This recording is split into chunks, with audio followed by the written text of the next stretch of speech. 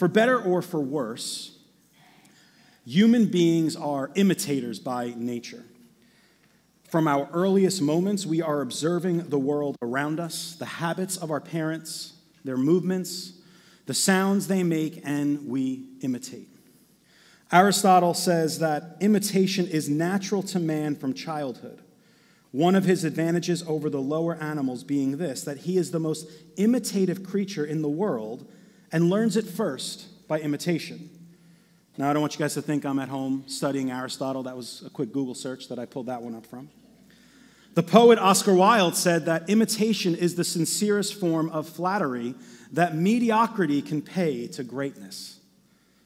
On first hearing that, it kind of sounded a little arrogant, right?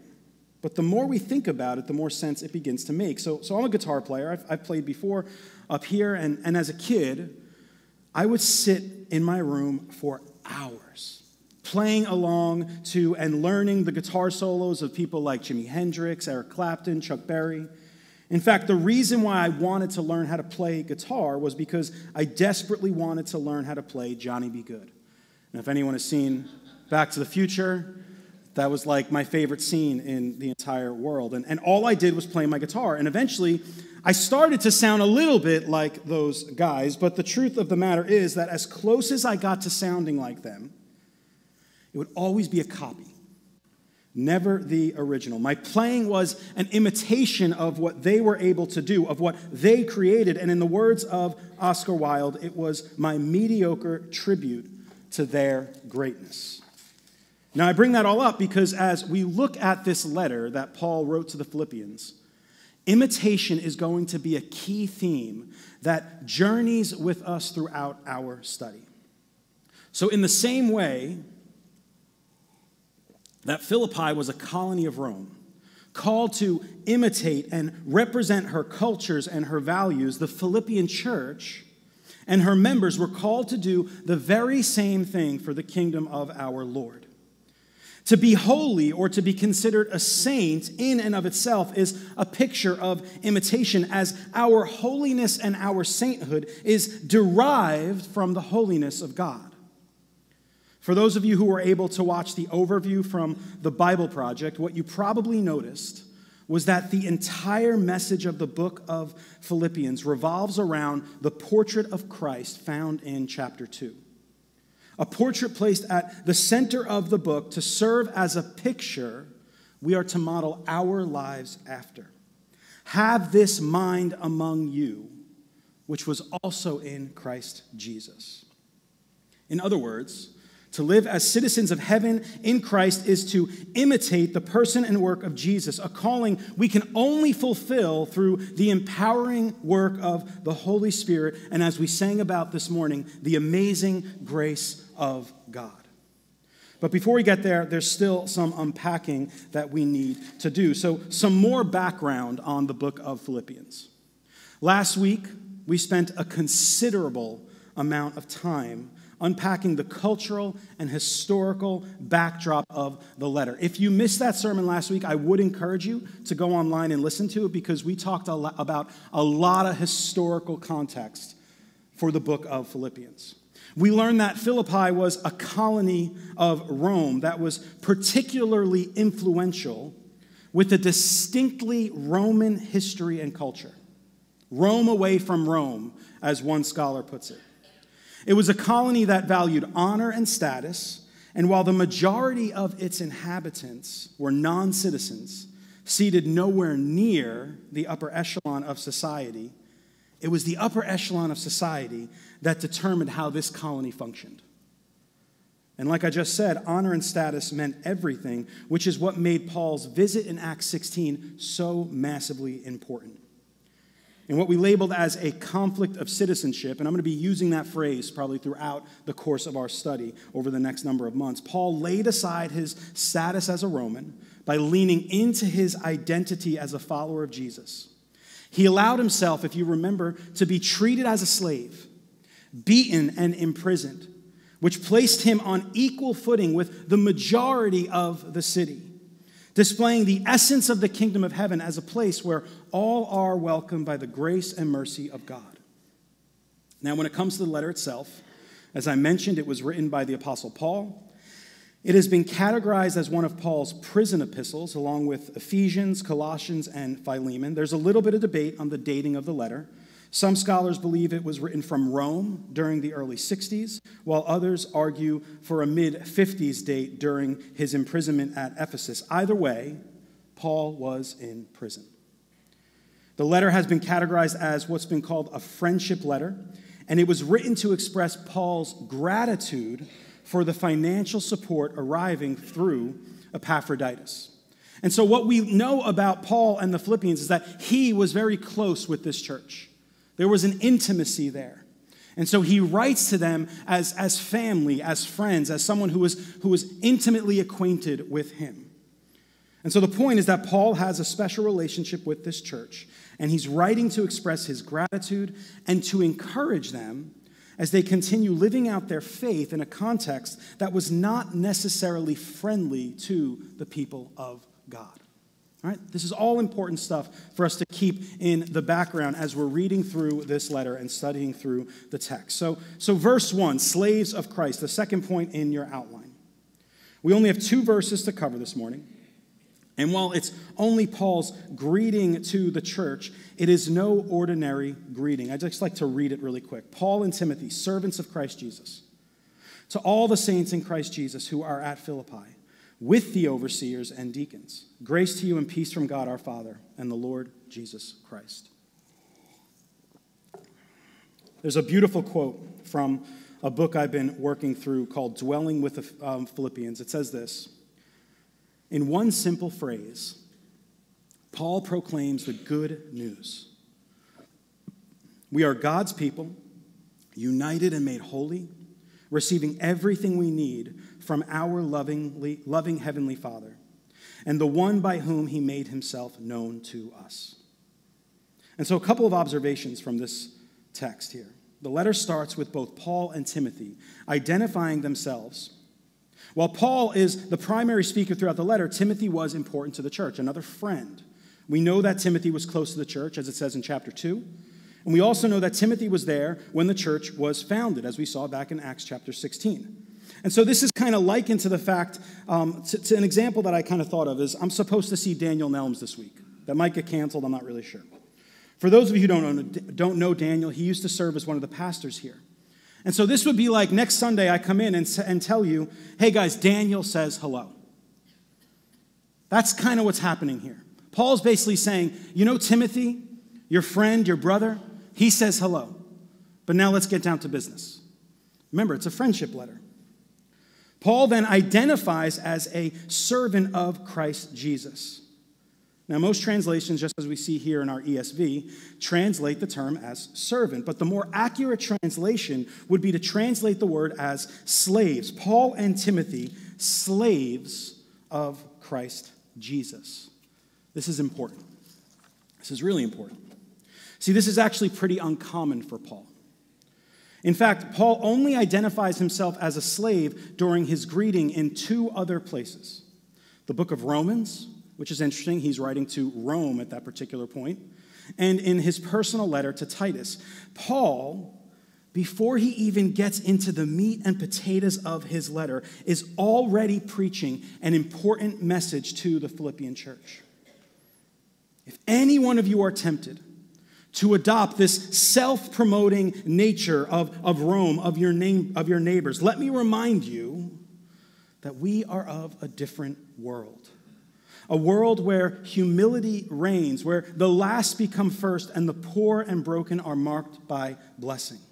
In fact, the only other place in this entire letter where this word shows up is in Paul's description of Christ as one who did not count equality with God a thing to be grasped, but made himself nothing, taking the form of a slave. Remember, Philippians 2 is the central point of this book, and it just kind of shoots out everywhere throughout the text. And right here, Paul is already foreshadowing on where he's taking us in this journey. He's lifting language right from what has been known throughout Christian history as the Christ hymn. And he's putting it right there in the greeting for us to see. Now, the thing about slavery To be a slave in the ancient world, while different from the forms of slavery we have seen in our own country's history, it still meant that you were not your own. You did not have freedom to come and go as you pleased, and you did not have the rights of a citizen. That's massively important that we catch that. You did not have the rights of a citizen.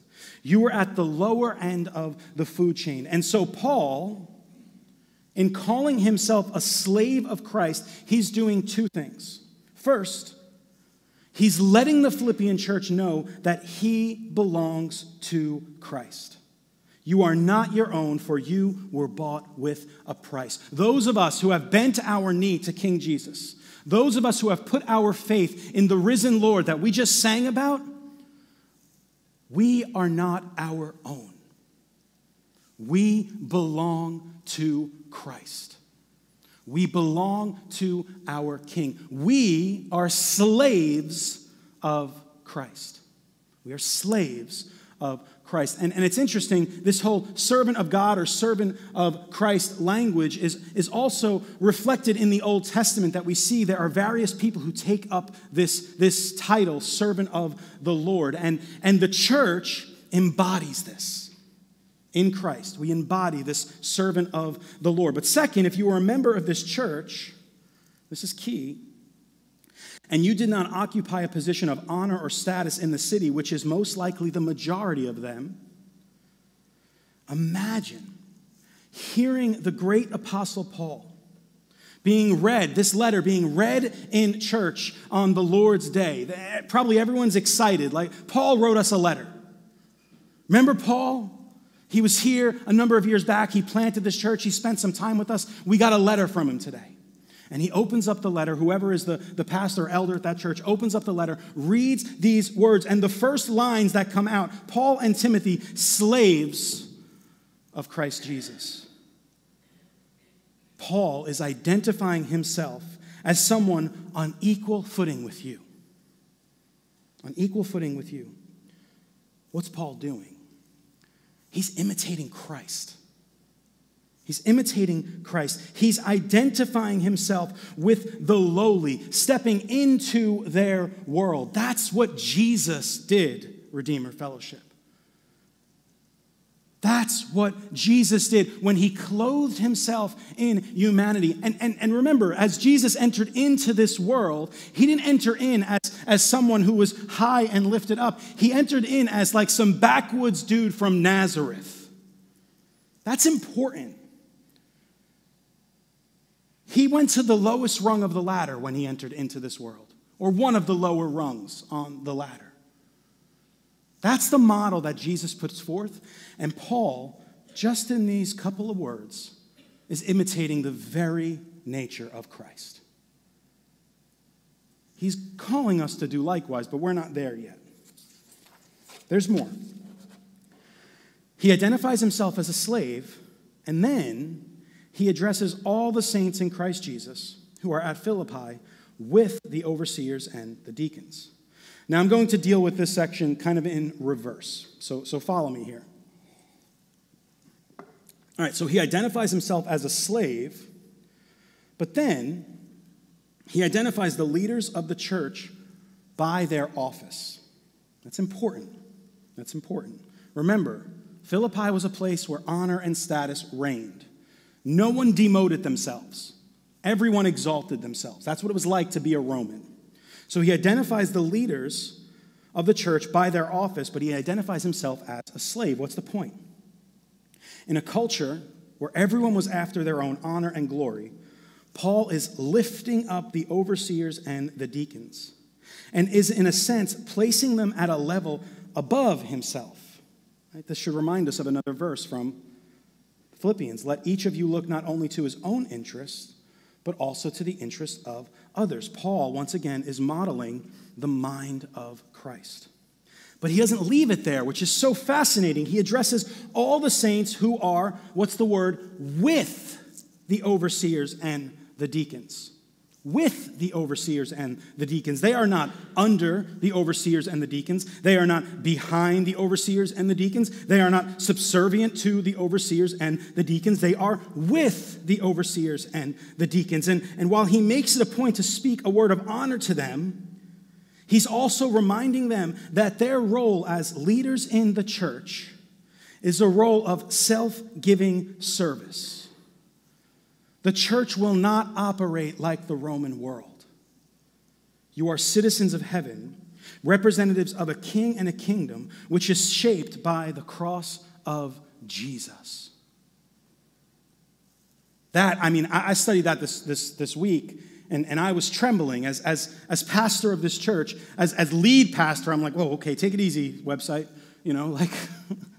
I'm trembling. I'm like, okay, that means something for us, and this is a word for the elders right now. This means something for us as leaders in this church, that we're not the kings of this place. It's not like what I say goes. We are shepherds. We are servants. And as we see, Paul writes elsewhere, we are to mutually submit to one another on the team and to the body here at Redeemer Fellowship. That's a heavy burden that we are to carry as your pastors. And my prayer is that if you see me not carrying that burden in the way that Paul articulates here, that you would come talk to me. That you would come talk to me.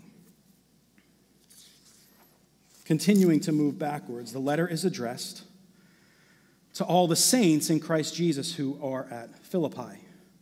Now, saints is one of those words that's tough for us sometimes to wrap our minds around. Some of us come from traditions where we hear that word saint and we think of a completely different idea. Some of us are perfectly comfortable with the word saint. Some of us are perfectly comfortable with certain people being called saints, whatever the case may be. But to be a saint here, as we see it in the text, or more literally, is to be a holy one who is holy. And to be a holy one does not necessarily imply that you are morally superior to anyone. That's important. To be identified as holy does not mean we are morally superior, but rather it means that we have been called out from the rest of the world and we now belong to God. It's the same language used to describe Israel in the Old Testament, that they were to be a holy nation, set apart. And it's pretty clear that as we read through the Old Testament, they were not exactly a morally superior nation. Maybe sometimes they were, but often they were just like the rest of the nations. To be a saint means that you are in Christ Jesus, or as we've talked about, you are in union with Christ, meaning that all that we are is hidden in Christ, and the righteousness of our King is now attributed to us. We are holy because he is holy. We are holy because he is holy. And finally, to be a saint means that not only is our life hidden with Christ and we possess the righteousness of Jesus and we are indwelt by the Holy Spirit, but it also means that we are of a different world, a heavenly world, a citizen of the kingdom of God. That's the title of our sermon series, Citizens of Heaven. And that theme is going to keep coming up throughout the text, throughout the entire course of this letter. What does it mean to be a citizen of heaven? What does it mean to be a slave of Christ? How does that impact the way we live our lives in a world that is opposed to those who identify with the kingdom of heaven? As one scholar puts it, given Philippi's status as a Roman military colony, it may be that in Christ and in Philippi can be read as setting up the two political realms vying for the allegiance of the Philippian Christians, who ultimately are reminded that their commonwealth is in heaven. If Christ's lordship is to have any material reality in the present, then there must also be a community of people whose faith and practice, whose hope and desires, whose very life and death are shaped by their allegiance to their Lord. In other words, as followers of Jesus, our heavenly citizenship will always be in conflict with any other allegiances we possess here in this life, which means we will always be at odds with the world and its system. That's just what it means to be a follower of Jesus. And so we see this idea, once again, it's coming up, conflict of citizenship to all the saints in Christ Jesus who are in Philippi. It's en Christo and en Philippi.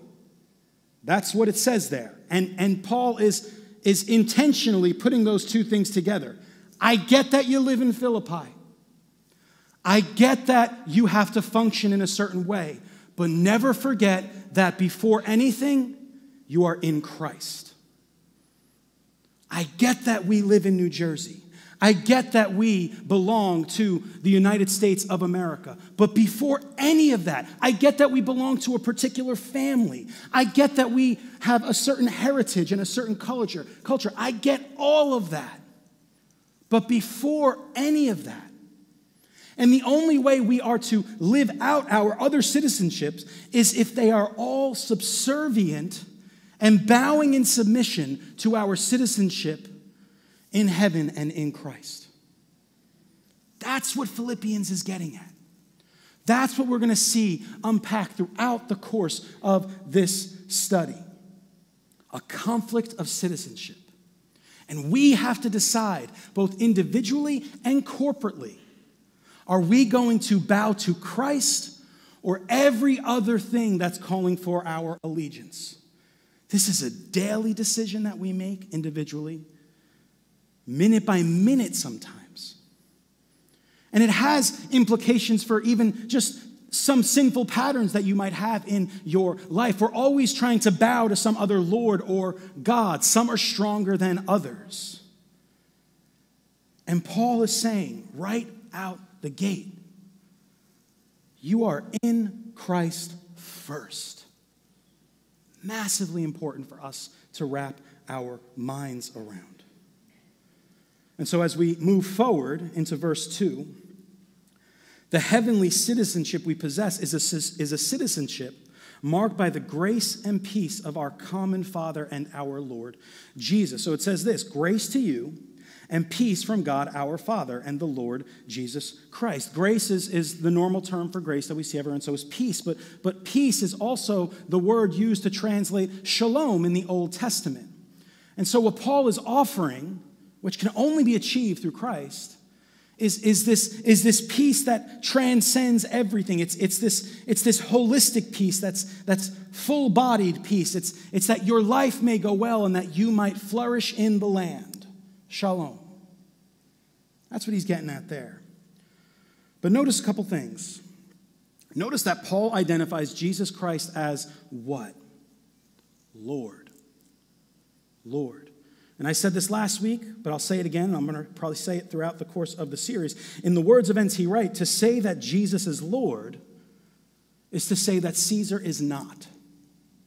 To say that Jesus is Lord is to say that Caesar is not. And this again brings up the issue of allegiance. To whom are we pledging our allegiances to? Our Christian faith will always put us at odds with the world. The second thing, notice that Paul identifies God as our Father. As our Father.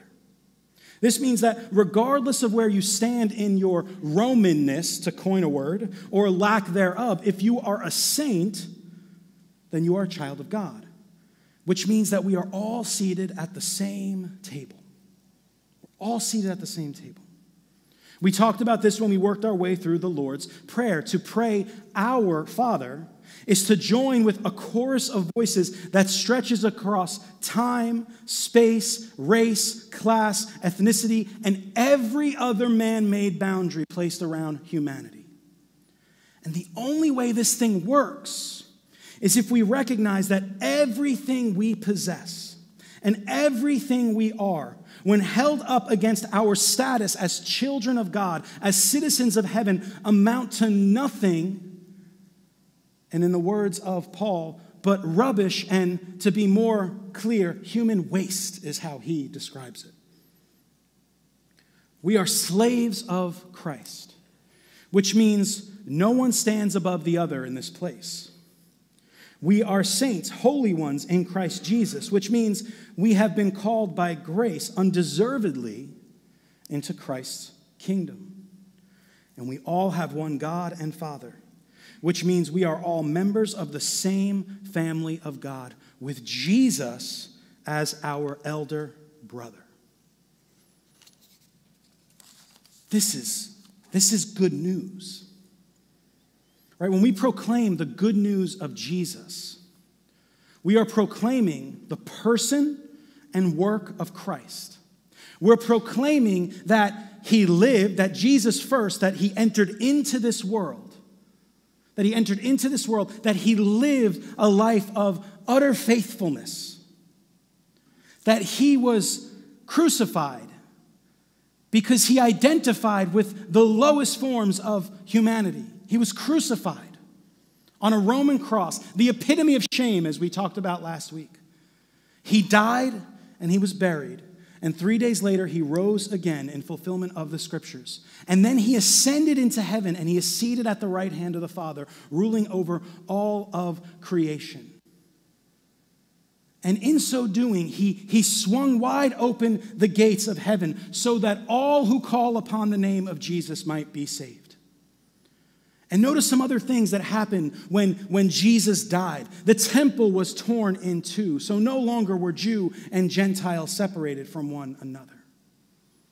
Notice that it says in the book of Ephesians that both Jew and Gentile are brought together to make one new man. Again, dividing walls of hostility being torn to pieces. Dividing walls of hostility between humanity and dividing walls of hostility between us and God. These are the implications of the gospel, because the gospel is the story of Jesus, the good news that we tell to people. And then the implications are what it means for us, that we are adopted into a family, that we belong to one another and to God. We are slaves of Christ. This is what it means to be a Christian. This is what we believe. And that's good news. That's good news, Redeemer Fellowship. I was struck as we were singing this morning, and Tara did such a great job of choosing songs that spoke about the resurrection, and we didn't even really talk about it. I gave her no direction at all last week. I said, we're going to do the first couple verses, so figure it out. But I'm sitting there, and I'm hearing songs about the resurrection. I'm like, this is why we come on Sunday morning. We come on Sunday morning to be encouraged in the gospel. We come on Sunday morning to be reminded that Jesus Christ, though he suffered under Pontius Pilate and was crucified and was buried, he's now risen and alive, and he's seated at the right hand of Almighty God. That's what we need to hear. That's what we so desperately need. That's the truth that we need to anchor our lives to, and that truth changes everything. Because it transfers us from the domain of darkness to the kingdom of God. That's what it does when we put our faith in Christ. We are of a different world now. We are of a different kingdom. We serve the one true God. And all of us are being tempted by allegiances wherever we go. Whether it be at work, whether it be in your families, whether it be on the internet, wherever it might be, whether it be as you're watching news at night, whatever news source you watch, people are trying to rip us away. The system, not people so much, although the system uses people, but the system where the devil kind of oversees it, the powers and authorities are trying to rip us away from the kingdom of Almighty God.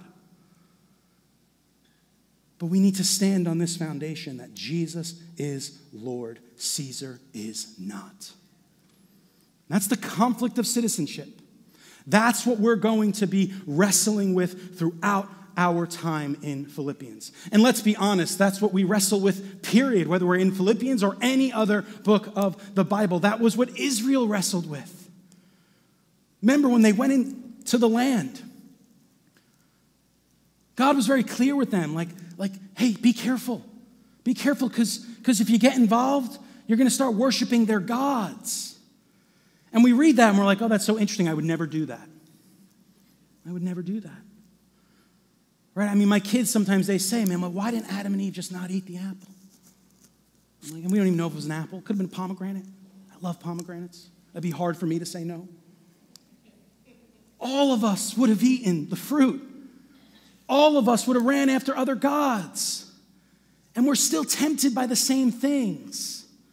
There's a regular conflict of citizenship in our lives as we walk through this journey of faith, but we possess the Spirit of God now. Oh, it's different now. It is. There's a new covenant in town. It's different. We have the Spirit of God, the same Spirit that rose Jesus from the dead. And we have forgiveness of sin when we drop the ball, when we give in to those other allegiances. God says, come to me. I will forgive you. Put your faith and trust in me. I will forgive you. And so as we close our time today, my prayer is that we would both be encouraged and challenged. Encouraged that God in his grace and in his mercy has called us to be his. For those of you who don't know of this love and of this mercy, today is the day of salvation. Jesus, I'm going to repeat some things I've already said. God in the flesh, he died upon a cross. He was raised to new life 3 days later.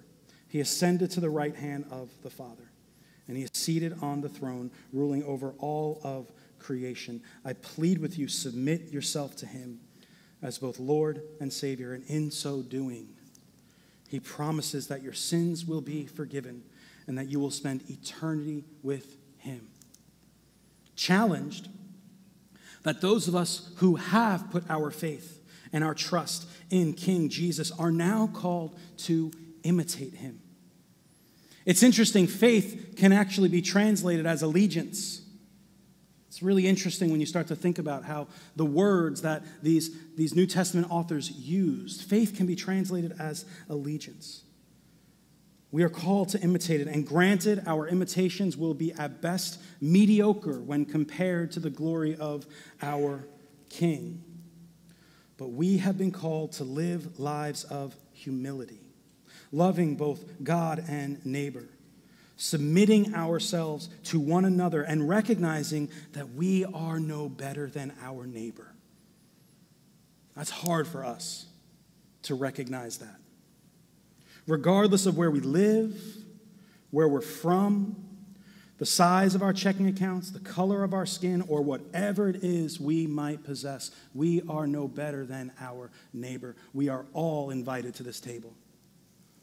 And no one sits at the head of this table except King Jesus. My prayer is that over the course of the next 3 months, that God would cultivate in all of us, corporately and individually, the mind of Christ. The mind of Christ. This is a journey that I am excited to travel together. I'm looking forward to seeing how God's going to work in and through our church.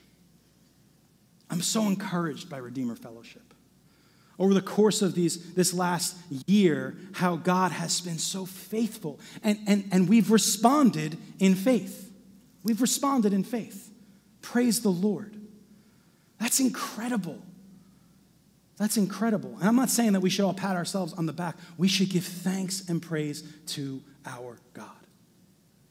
We serve a good God who loves us so much. He's called us to be a part of his family. And now he's calling us to live as citizens of heaven, as members of the household of God. Let me pray for us. Father in heaven, you are good. You are so good. And we are so grateful for how you have been so faithful to us. You've cared for us, Lord. You've nurtured us. You've brought us through difficult seasons. And Father, you remain with us, and we are so grateful for your grace. Father, I pray for us now, Lord.